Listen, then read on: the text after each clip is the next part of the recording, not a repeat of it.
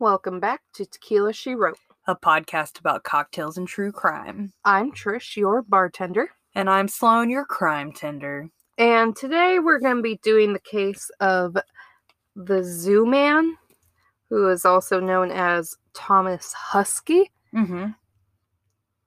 It's not a case that I feel like I'm familiar with. You're probably not. I originally found this case and I was like, ooh, this is going to be like The Lion King meets true crime. Oh gosh. But no, it's not. Don't ruin my childhood. It's not that. I meant like Joe. Ew. What was the Joe or from Quarantine Times? The Lion. Joe Exotic? Yes. I thought it was going to be like one of those like cases meets true crime.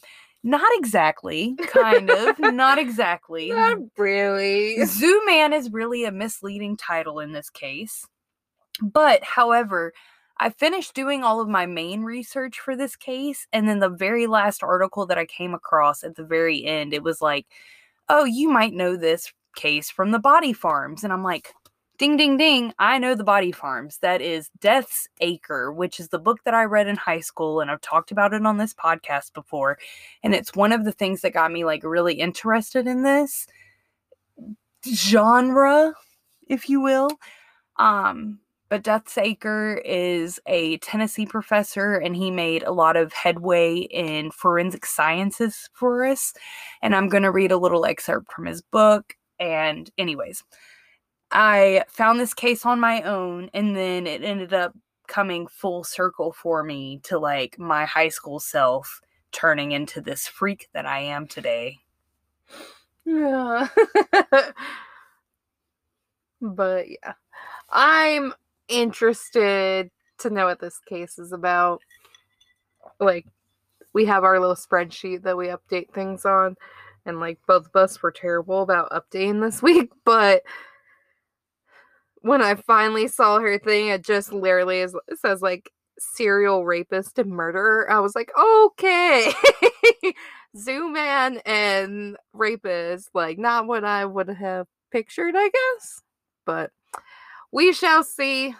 And with that being said, we'll kick you off to our drink, then our episode.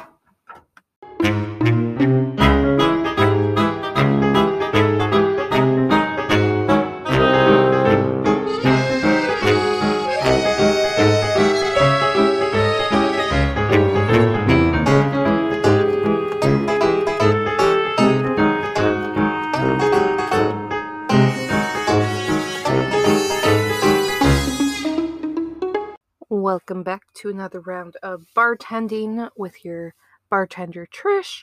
And for today's drink, doesn't really require much bartending, but it's a drink that I got introduced to at my job, and I love it. It's very easy, simple, like little thing, and I like the fact that it's not overly sweet, but it's also like a lighter drink too. And it is the Blood Orange Zombie Killer from Bee Nectar Meadery. It's a cider, so it's not mead, it's a cider. And it's only 5.5% ABV, so it's like not very high in alcohol content at all. But like I said, what I love about it is that it's got a good flavor, and it's very light. It's a cider. I grew up like not being like the one that really liked beers. I grew up with like mom making me like very weak cocktails. So then when I started trying stuff outside of like mixed drinks, ciders are what I really loved. Like I was big into like the woodchucks and stuff like that. And so like when I find a cider that's like really good and doesn't taste overly like, I guess, apple to me, I get really excited about it. So like this one, what I love about it, like I said, is it's a very easy drink. I will say bee nectar can get a little expensive, but it's well worth it. Give it a shot if you do come across it. The original flavor of like this one is just zombie killer, and that one's good as well. But I like the blood orange a little better. But I do know it's one that is a little harder to find. So if you do find just the regular zombie killer, it's also a very good one. I feel like Bee Nectar doesn't really miss with their ciders, and their meads are pretty good too. We recently had a mead fest at work, so I got to try a few of those. So I am looking to possibly invest in a mead or two to like bring that variety into the podcast. I feel like that we've done beers and like wine and that, so why not throw mead in? But we'll get there eventually. I just gotta find the right one. But for now, if you come across Blood Orange Zombie Killer and it's not too expensive for you, pick it up, let us know what you think. And with that being said, we'll kick you off to the episode. Every October, the East Tennessee hills get all gussied up for 6 dazzling weeks. The dogwoods turn crimson, the maples a brilliant red-orange, the tulip poplars bright yellow, the oaks variations in red and brown. 9 miles east of downtown Knoxville, not far beyond a bridge where Interstate 40 crosses the green waters of the Holston River, the fall colors put on a show in a thick stand of hardwoods paralleling the highway. The woods lie at the end of a short end road, Cahaba Lane, which runs for a half mile beside the eastbound lanes of the freeway. Facing the traffic are a handful of houses and trailers and a church perched high on a grassy slope, East Sunny View Baptist Church. To the south, away from the interstate, a small wet weather creek winds through the trees. Cahaba Lane dead ends at the foot of a towering billboard. Comfort Inn, free breakfast, guest laundry, supported by 5 resting I-beams. Between 2 of the supports, a path leads up a gently sloping ridge that is dotted with empty beer cans, snack wrappers, egg cartons, shoes, and other household and automotive debris. The forest floor is also littered with acorns, which support a large population of squirrels. On October 20th, 1992, a hunter aiming to do a little squirrel population control wandered up the paths into the woods. Away up the trail, he noticed a battered mattress and a rotting doghouse. Stuffed into the doghouse was a department store mannequin. It's never a mannequin. Kicking aside some of the debris, he saw the mannequin was actually a young woman. A chemically blonde, partially nude, and very dead young woman. Her hands bound with orange baling twine. The hunter raced to a phone and called the police. Within minutes, the dead end began filling with vehicles from the Knox County Sheriff's Department and the Knoxville Police Department. One of the KPD officers who converged on Cahaba Lane recognized the victim as Patricia Anderson. Not Patricia. Oh, Patricia. A 32-year-old white female he'd been trying to find since she disappeared nearly a week before. Patty Anderson was no stranger to the police. A prostitute with a cocaine habit and a police record, she was good-looking and a flashy dresser. She was also in the early stages of pregnancy, a fact that few of her coworkers or clients knew. She had told a bail bondsman that she was trying to scrape together enough money for an abortion, and her quest for cash was probably what had brought her to this unlucky dead end. Patricia. Oh, Patricia. It always has to be a Patricia, huh? I do tend to like to cover Patricias. It just ends up this way. I didn't mean for this. I swear this time. So this case, for us, actually begins in February of 1992, months before a single sex worker died, when a woman came to Knoxville Police Department with a lie that led them to a rapist in the act. Tom Presley, a retired Knoxville Police Department investigator, remembered. She told me she'd been abducted inside the city, taken to a spot in the county and raped, then tied up and robbed. Turns out it was all a lie, and she didn't want to admit it because she was a prostitute. So then she ended up taking him to a spot, and as luck would have it, guess who was there? Thomas Huskey. No. Yes. So this woman led investigator Presley to a secluded patch of woods off Cahaba Lane in East Knox County, a spot, like I said earlier, a spot that is littered with used condoms, mattresses, other debris. Just a lovely little spot.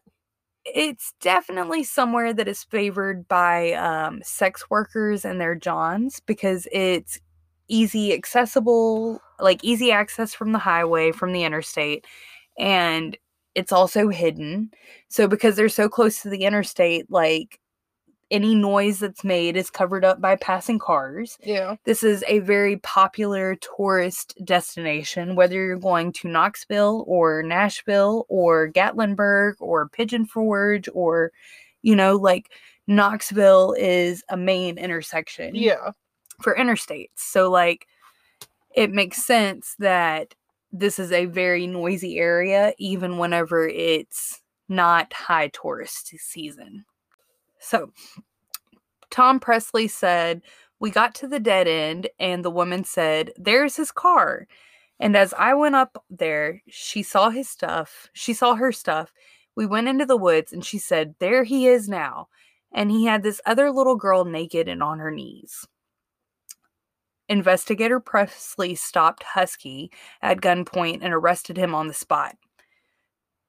And, like, to me, I'm like, was this woman lying? Because she led you straight to the spot. Right. What proof do we have that she was actually lying? I think that the proof that they have that she was lying is that she didn't want to, she didn't want to corroborate her story later on. And that's really the only proof that they had that she was lying. But anyways, another investigator picked up the case after the woman admitted being a sex worker, a prostitute, who went to Cahaba Lane willingly. And yes, as sex workers, I'm sure they all went willingly, but that doesn't mean that what happened to them is what they wanted to happen to them. So once again, was the first woman lying or not? The woman refused to testify, so Thomas went free. Once again, that was the word I was trying to come up with, testify. But I think he did what a lot of criminals do. He learned from his mistakes, and he decided the next time he was not going to leave any witnesses behind after this woman. Yeah. Experts say that's a common step in the evolution of a serial killer. Most such killers begin with lesser offenses, such as rapes or indecent exposure, and work their way up to the next thrill. So, 8 months later, we come back to October 20th, 1992, when the squirrel hunter walked up on the body of Patricia Rose Anderson, 32, in the same woods off of Cahaba Lane. After Patricia was found, police began searching the area, leading them to find 2 more bodies. One was fresh, but one had decomposed, leading investigators to believe that they had stumbled upon a serial killer's dumping ground. In total, the investigators found 4 bodies, including Patricia. Tom Presley, the KPD investigator, heard the news, recognized the spot, picked up the phone immediately, called the county sheriff, and said, "I think I know who your killer is." Okay. So, getting into the investigation, the sex workers called Thomas the Zoo Man for his habit of taking them behind the zoo where he claimed that he once had worked. Then Thomas would tie them up, beat them, and most sex workers in the areas just learned to stay away from Thomas altogether. And so I'm not very familiar with this area, but from what I can gather, the wooded spot where they were finding these bodies was kind of in between the interstate and the back of the zoo. Yeah. So that's how this all ties in together. The zoo was close to the interstate. So after they found Patricia's body, the cops went on to look for Thomas, who lived with his parents in Pigeon Forge. Upon searching Thomas's parents' home, they found the rope that matched the rope that they had found on the other bodies, porn, as well as jewelry that detectives believed had been taken from the dead women. But investigators relied on a search warrant that was issued by a city judicial commissioner, who it turns out did not have authority to issue a warrant. So everything that they found in this search was not usable in court. Of course. Mm-hmm. During one interrogation, Thomas's voice all of a sudden changed, as well as his demeanor, to one that was very angry and aggressive. And then he indicated to the investigators that Thomas was no longer in the room. It was now Kyle, one of his other personalities that had committed the murders in an effort to hurt Tom. Okay. Mm-hmm. Soon after came another voice. This one was like a very cultured British accent voice with a unusual vocabulary. And this personality called himself Philip Dax. And he said that he was there to protect Tom from Kyle. So we all kind of know where this is going, right? Thomas claims to suffer from multiple personality disorder and blamed the killings on Kyle, his alter ego who claimed to hate Thomas and wanted to ruin his life. Prosecutors claimed that Thomas faked the mental illness and pulled the name from East Knoxville's Kyle Avenue, where the Huskey family once lived.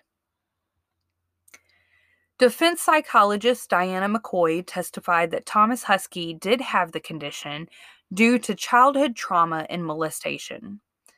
Thomas's wife affirmed that she noticed these altered personalities, but Dr. Robert Sedoff, a forensic psychiatrist, said he'd been in Thomas's presence when one of the personalities emerged via altered facial expressions and mannerisms, including shifting hands from right to left when he wrote.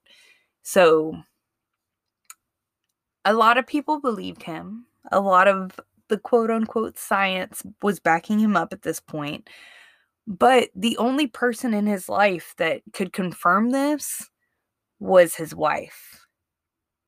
And, like, of course, she doesn't want her husband to go to jail. Yeah. Unfortunately/fortunately, all of these statements hit the trash after judges ruled the confession had been coerced. The prosecution team, led by Randy Nichols, also hired experts, including Dr. Herbert Spiegel, an expert on hypnosis and famous for treating Shirley Mason, Sybil, whom he believed did not display genuine MPD, multiple personality disorder. Spiegel stated that dissociative identity disorder is rare and suggested that Thomas was highly imaginative and had created Kyle to manipulate the court. The prosecutor proposed that Thomas had based Dax, the British personality, on a daytime soap opera, Days of Our Lives, and had gotten Kyle from the name of a road in his childhood neighborhood. In addition, no one had corroborated Thomas's alleged child abuse. An inmate revealed that Thomas had read Sybil and said he was going to pretend to be crazy to avoid a death sentence.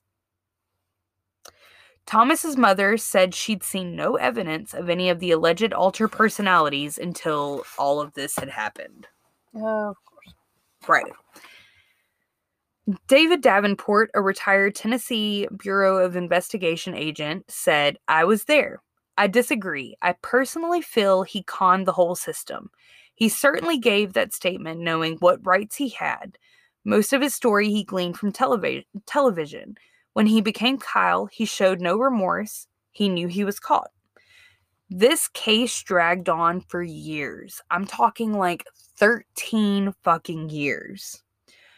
2 different juries found Thomas guilty in the rapes committed before the killings, but neither one of the juries could commit to convicting him of the murder charges. They always deadlocked.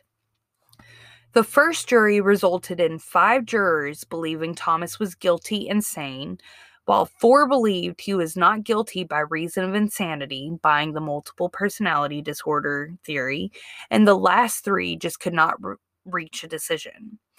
One of the 3 undecided jurors later admitted that if she had knowledge of his prior convictions for rape and attempted murder, she would have voted differently. And I glossed straight over that. But whenever the first woman that was like lying or whatever, when that had happened, they did take him in at that point on rape charges of the other woman. And because nobody wanted to testify, he was let out. And that happened a few times before Patricia's body was actually found. So, like, serial rapist, serial murderer. Yeah. The state Supreme Court let stand a June lower court decision that guts the case against Knox County's first and only accused serial killer. A strict reading of the judgment filed by the State Court of Criminal Appeals in June would seem to back up the 2 attorneys' contention that the 13-year-old legal battle is finished. It is therefore ordered and adjudged that the judgment of the trial court is affirmed, and the court is remanded to the criminal court of Knox County for the dismissal of the case. So basically, they were like, hey, you're right. We can't prove that he murdered them, but we can prove that he raped them. Yeah. District Attorney General Randall Nichols is not... Nichols, sorry. Let me start over. Knox County District Attorney General Randy Nichols is not ready to throw in the towel just yet at this point.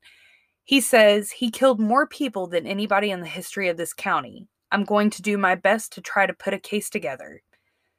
Even if criminal court judge Richard Baumgartner, I wish I made that name up, but I did not, Baumgartner, does not treat the appellate court judgment as a direct order. D.A. Nichols faced a daunting task. Baumgartner's ruling, which was affirmed by the appellate court and left unchallenged by the state's high court, tosses out everything that directly ties Thomas to the 1992 slayings of the 4 women. Gone is Thomas's confession. Barred from use at trial is the souvenir jewelry authorities say he took from some of his victims and the rope that he said to use to bind them. Because remember, the doofus that signed the search warrant did not have the authority to sign the search warrant. D.A. Nichols' only hope at this point would be a largely circumstantial case buried somewhere in the boxes and boxes of files the case had generated. Can I weave a circumstantial evidence? Nichols wondered aloud Monday. I'm going to make every effort. That was literally his only chance. Thomas Huskey's case is the most protracted in Knox County history and the most expensive in Tennessee history ever. It's been funded on the taxpayer dime. Whether the state Supreme Court's refusal to hear the prosecution's appeal of the June decision that sounded the death knell is just as dependent on who is asked. D.A. Nichols is convinced that Thomas Huskey beat and strangled the 4 women, all thought to be prostitutes, and hid their bodies in the wooded area of Cahaba Lane in East Knox County. He is certain that Thomas turned from a rapist who stalked prostitutes and sexually battered them at a barn in the Knoxville Zoo where his father worked as an elephant trainer, to a killer. He points to the words from Thomas's own mouth to Knox County Sheriff's Office detectives and a Tennessee Bureau of Investigation agent soon after the bodies were discovered. But the core issue has always been whether these words mark the confession of a stone-cold killer or the ranting of an insane man. Thomas made his alleged confession via use of an alter ego, Kyle, and his attorneys have long claimed he suffered multiple personalities. His defense attorneys insisted that Kyle's confession to murder was a made-up tale designed by an alter ego to kill his host and personality, Thomas. He says the detail of Kyle's confession don't match up to the crime scene evidence, and therefore it does not matter. And D.A. Nichols said that the jewelry belonging to some of the victims and ropes similar to those used to bind the women was found in the bedroom of Huskey's parents' Pigeon Forge home where Thomas was living. Circumstantial evidence that Thomas was guilty. He cannot use that evidence in trial because deputies arrived there via the flawed court search warrant. Nichols had hoped that the state Supreme Court would at least review his contention that Tennessee, like the federal government and many other states, should honor what's known as a good faith exception. I feel like that would definitely be a good faith exception. In some of the jewelry that was found, there was a hair that actually matched Patricia's hair, and still they would not allow this shit to be used in court because of the flawed search warrant. And I get it. I get it. The search warrant was not legal, and our justice system is to make everything as equal as possible. But whenever you have evidence that proves and could later be tested for DNA evidence showing that the jewelry in his house had hair that matched one of the victims, and you still cannot use that evidence, that's frustrating as fuck. Anyways, the confession was tossed out because the appellate court ruled it was not voluntary, saying that detectives wore down Thomas over several days after he invoked his right to attorney. And yeah, so that is my story on the Zoo Man murders. He got away with the murders, but he was definitely convicted and died in jail for the rapes, at least. I guess silver lining somehow you look at it. Somehow, yes. But that is the case of Thomas Huskey. And it is the first case for me to present from Death's Acre. I will say, the Death's Acre perspective is a lot different. If you don't know about this book, it is about the body farm at Tennessee University of Tennessee, whatever it is. And so the chapter on this case is specifically about how they got called out to the scene. They had to collect the body. They walked past the first body and they were like, yeah, we need you to come pick up 2 of them. He walks past the first body and he's like, that's too fresh for me to take. You need to call the medical examiner to come get that one and check that one out. Then he goes up to the next one, and it's obvious to him that some animal or somebody has dragged the body uphill, because if you look downhill, you can see part of her hair, you can see part of her decomposition, but none of the cops caught that, just this specialist caught that.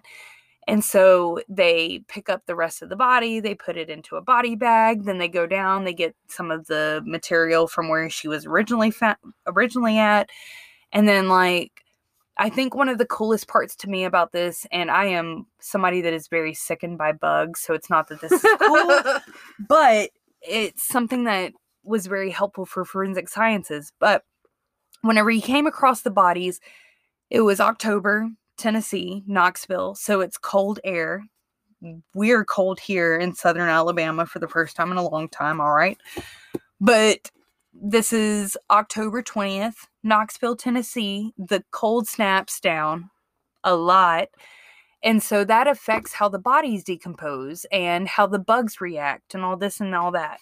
So they put the body into the bag, and then 45 minutes later, they're back at the school. They open up the bag, and then all of a sudden, all of these maggots are coming out of the bag. And the students are like, but what? There were none here whenever we put the body in the bag. What's going on? And the professor was like, 1, you need to recognize that they react to lack of light. So because we put the body in the bag during daylight, they were probably hiding in the nose and the mouth and the ears and the vagina and the body parts. And so they were hiding. Once they were in the dark, they all started coming out. And second, you have to take into consideration that it was in a bag that once we closed it, the heat kind of rose a little bit, and you put it into the vehicle to get it back to the school. So between the light and the slight change in temperature, it dramatically affected the bug growth versus if they would have been at the site with all of his students studying it there. Yeah. And so there was a lot in this book on how they were able to help them crack the case open. Another part is that they believed that all of the women were being strangled to death, and they almost like counter argued that. And then Professor Bill Bass sent his students back to the site and made them search in the cold for the hyoid bone. And they found it like 3 or 4 hours in. So that was whenever they were able to confirm that all of the women had been strangled to death. But like, I don't know. I'm not really a sciencey person, but the way that this book is written makes it easy to understand, interesting to read. Yeah. And I love it. But that is my case today, my Zoo Man murders. Hope you enjoyed it, and we'll kiss you. We'll kick you off to the last call. All right, and welcome to another last call. And for today's case, we've done some fun facts about like Alabama and like places like that. We have not done, at least that I remember, any about Tennessee. And considering like this is kind of where it takes place, I figured, why not? I love Tennessee. If I could move to Nashville, I would, but then I'd be like everybody else in this fucking country right now that wants to live there. Nashville has grown in size so much in the past just like 5 years, I feel like it's overpopulated.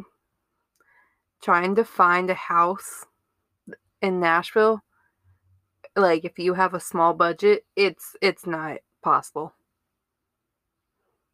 It doesn't matter if you're living in East Nashville, North like what, you're not living in Nashville. You're living in like Goodlettsville or somewhere else like that. But like I said, these are some fun facts about Tennessee in general. And the first one is, we might have covered this before, but Tennessee is the birthplace for Mountain Dew. The original formula was made in like Appalachian in the 1940s. And so I guess like it was basically around Knoxville and Johnson City.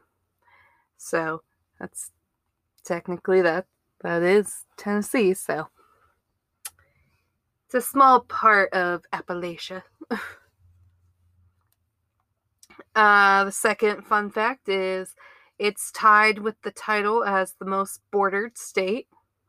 There are a total of 8 states that surround Tennessee, and those are Kentucky, Virginia, North Carolina and East Carolina, Arkansas, Missouri, and Georgia.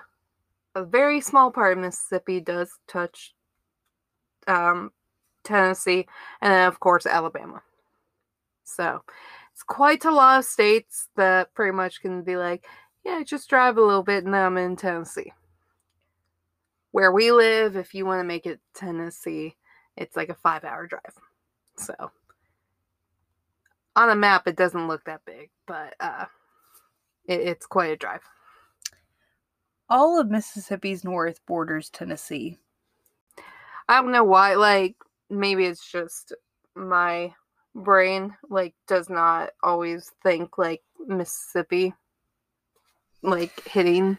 'Cause a Mississippi girl don't change her ways just 'cause everybody knows her name. I know because Memphis is, like, right on Arkansas. Like, because that's why there's a part of Arkansas that's called Memphis, Arkansas. But anyways, I had family in Memphis growing up, and we would always go up I-55, go right to Memphis. So I know. I know. I even looked it up on a map to make sure I didn't sound super dumb. Nice. But it says the other state that touches like a lot of other like neighboring states is Missouri. Which I was like, all right, okay. The next little fun fact: true Tennessee whiskey can't be made anywhere else in the world. Tennessee whiskey is more than just a label. It's a very distinct whiskey style made with the iconic Lincoln County process that uses a charcoal filter and distinct instructions regarding details like aging and timing.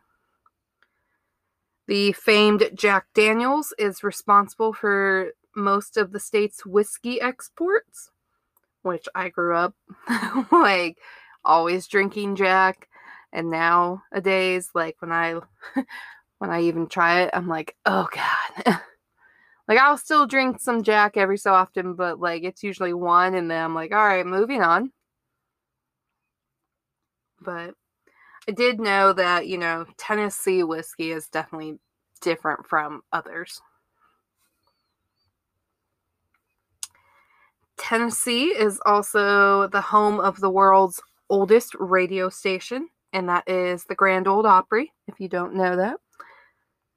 If you ever get a chance to go to Nashville, definitely make it, a little touristy stop for you to like stop at the Grand Ole Opry and do the tour.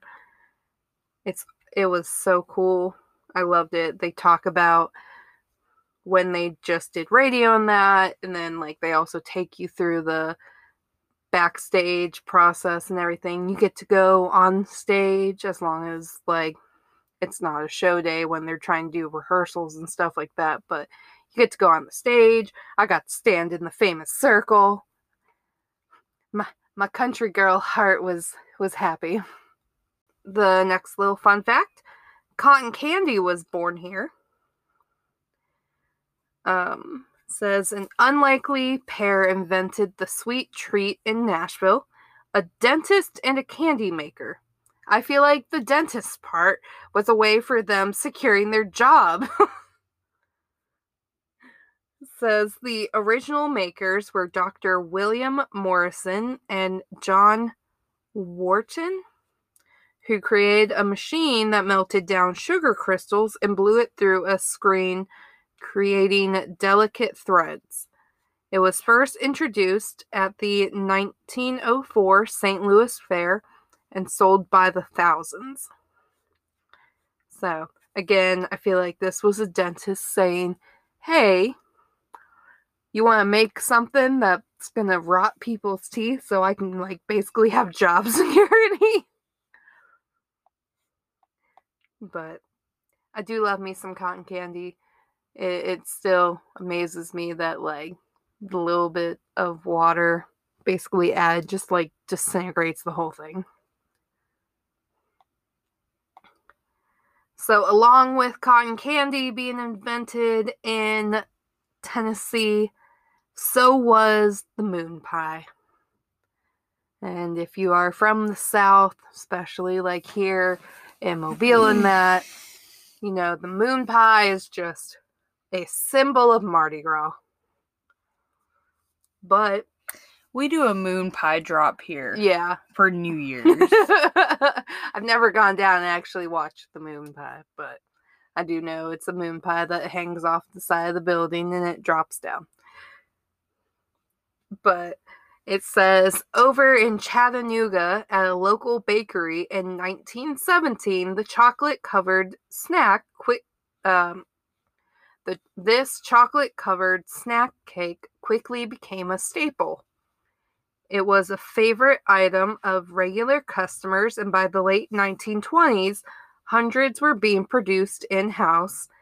In World War II, the pie was even utilized as an ideal ration item for servicemen and women overseas.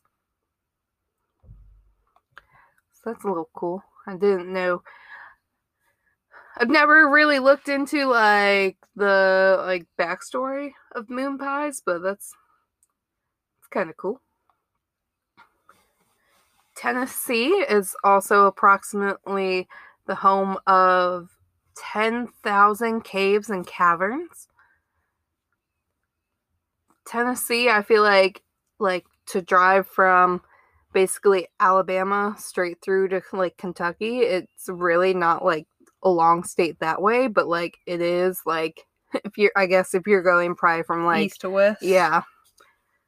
But it is a very like hilly like this it's part of the Appalachians, so like, there's mountains and everything. So I mean, I guess it shouldn't surprise me that there's so many like caves and that.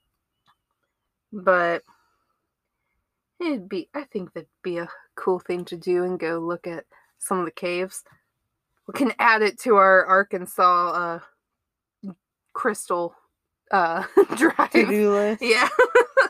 Just hop on up to Nashville and that. The birthplace of country music is actually in Bristol and not in Nashville. So Nashville, you've been lying. You've been lying for years. Or blues music?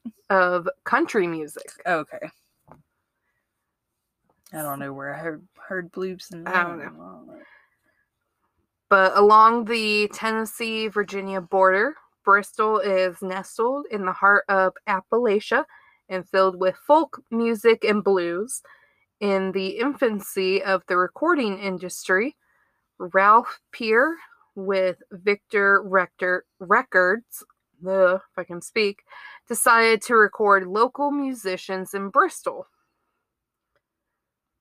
But Congress passed a resolution in 1998 officially recognizing Bristol as the birthplace of country music.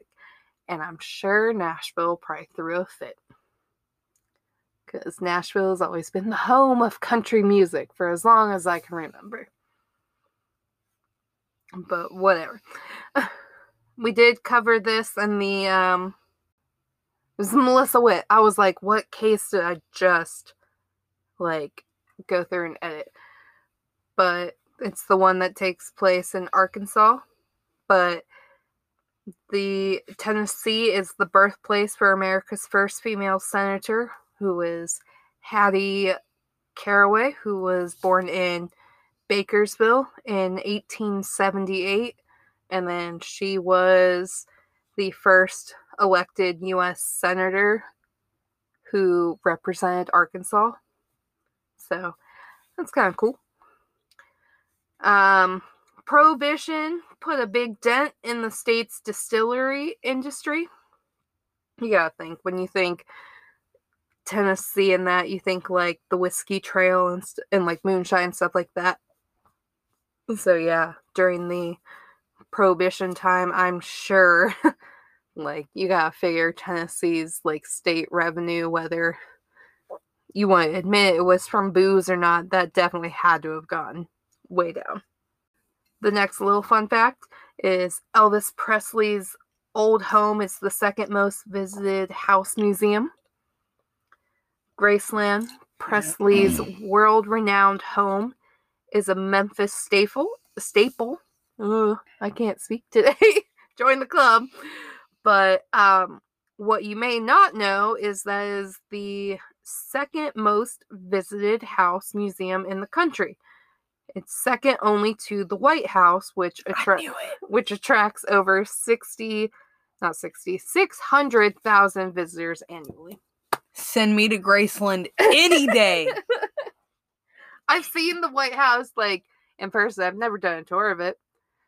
I mean, other than the fact I don't give a fuck about the White House. Take me to Graceland. I'll pay that price every day. I've never been to Graceland, actually, so. Next summer. Tin Pan South is the largest songwriters festival in the world. Tin Pan South is an event dedicated to songs and songwriters alike, and it takes place each year in Music City itself, Nashville. I feel like I've never heard any of my family that lives there talk about it. They're not music writers. But I'm just like, you would think if it's like a big like festival and that it would shut down some stuff. So I wonder if it only kind of really affects like Broadway, not Broadway, but Music Row and that. Who knows? I'll have to look up and see where it kind of sits. But I mean, if it shuts down downtown, I mean, it's just another thing that shuts down downtown at this point. Tennessee boasts having the most visited national park in the U.S., and that's the Great Smoky Mountains National Park. Which, I mean, you gotta think how many like thousands, millions of people visit Gatlinburg, and that's Tennessee. So, I mean, my friend was asking me the other day because they were like, we were thinking about doing Gatlinburg, but like we're trying to decide if it was worth it. And I was like, well, you two aren't really drinkers. So like that's half the pull of Gatlinburg is you get to go try like a bunch of wines and moonshines and stuff like that. And then you have like your really touristy things. But then like besides that, it's like nature trails and stuff like that. I was about to say, there's still a ton of, like, nature trails and shopping. But they're also not, like, big nature people. Yeah. So I was like, I feel like Gatlinburg, besides, like, the beauty in that, would just be wasted on them. Yeah. I agree. I mean, like, if you're somebody that, if you're vacation, you just want to go and sit in some place and be locked away and look at a beautiful place, then yeah, that could be cool too. But I like to go out and do things. Yeah. Nate sent me a TikTok the other day that was like, husbands, and your wife is like, come on, we're going to go out. And the husband's like, I just want to sit here and do nothing. And I'm like, yeah, but Nate, with me, you get out and you see the world. And if I was not with you, you would see the world through your computer with video games. Like, yeah. I'm getting you out and doing things. Yeah, like, Gatlinburg, we love, one, because we get to try all of our moonshines and our different wines and stuff, and it's a good, like, drinking holiday for us, but also we enjoy, like, going on, like, the little nature hikes and that. And when we went, like, last time with, like, our friend Crystal, we didn't get to do too much of the nature hikes and that just because we did go at, like, a very busy time. It was, like, right as, like, it was, like, the changing of the leaves, which is when a lot of people go. Well, we went for, like, my wedding anniversary. Yeah. So my husband went too. But also, like, we got a pretty nice Airbnb. It was a house that was on a creek, and it had, like, a hammock in the background. And so, like, I feel like we got a lot of our nature stuff just being at the house. Yeah. But it was also a stressful time because we had her dogs and then we had our friend Crystal's dog, and like they got along fine, but then my dog's a horn dog. Yeah, Fitz was trying to get to know Leo a little too intimately, and Leo, being the dog that doesn't even bark, eventually was just like over it. Anyways. But yeah. Anyways, we want to go back and sans dogs, I think. Yes. For sure. My dogs are not going back.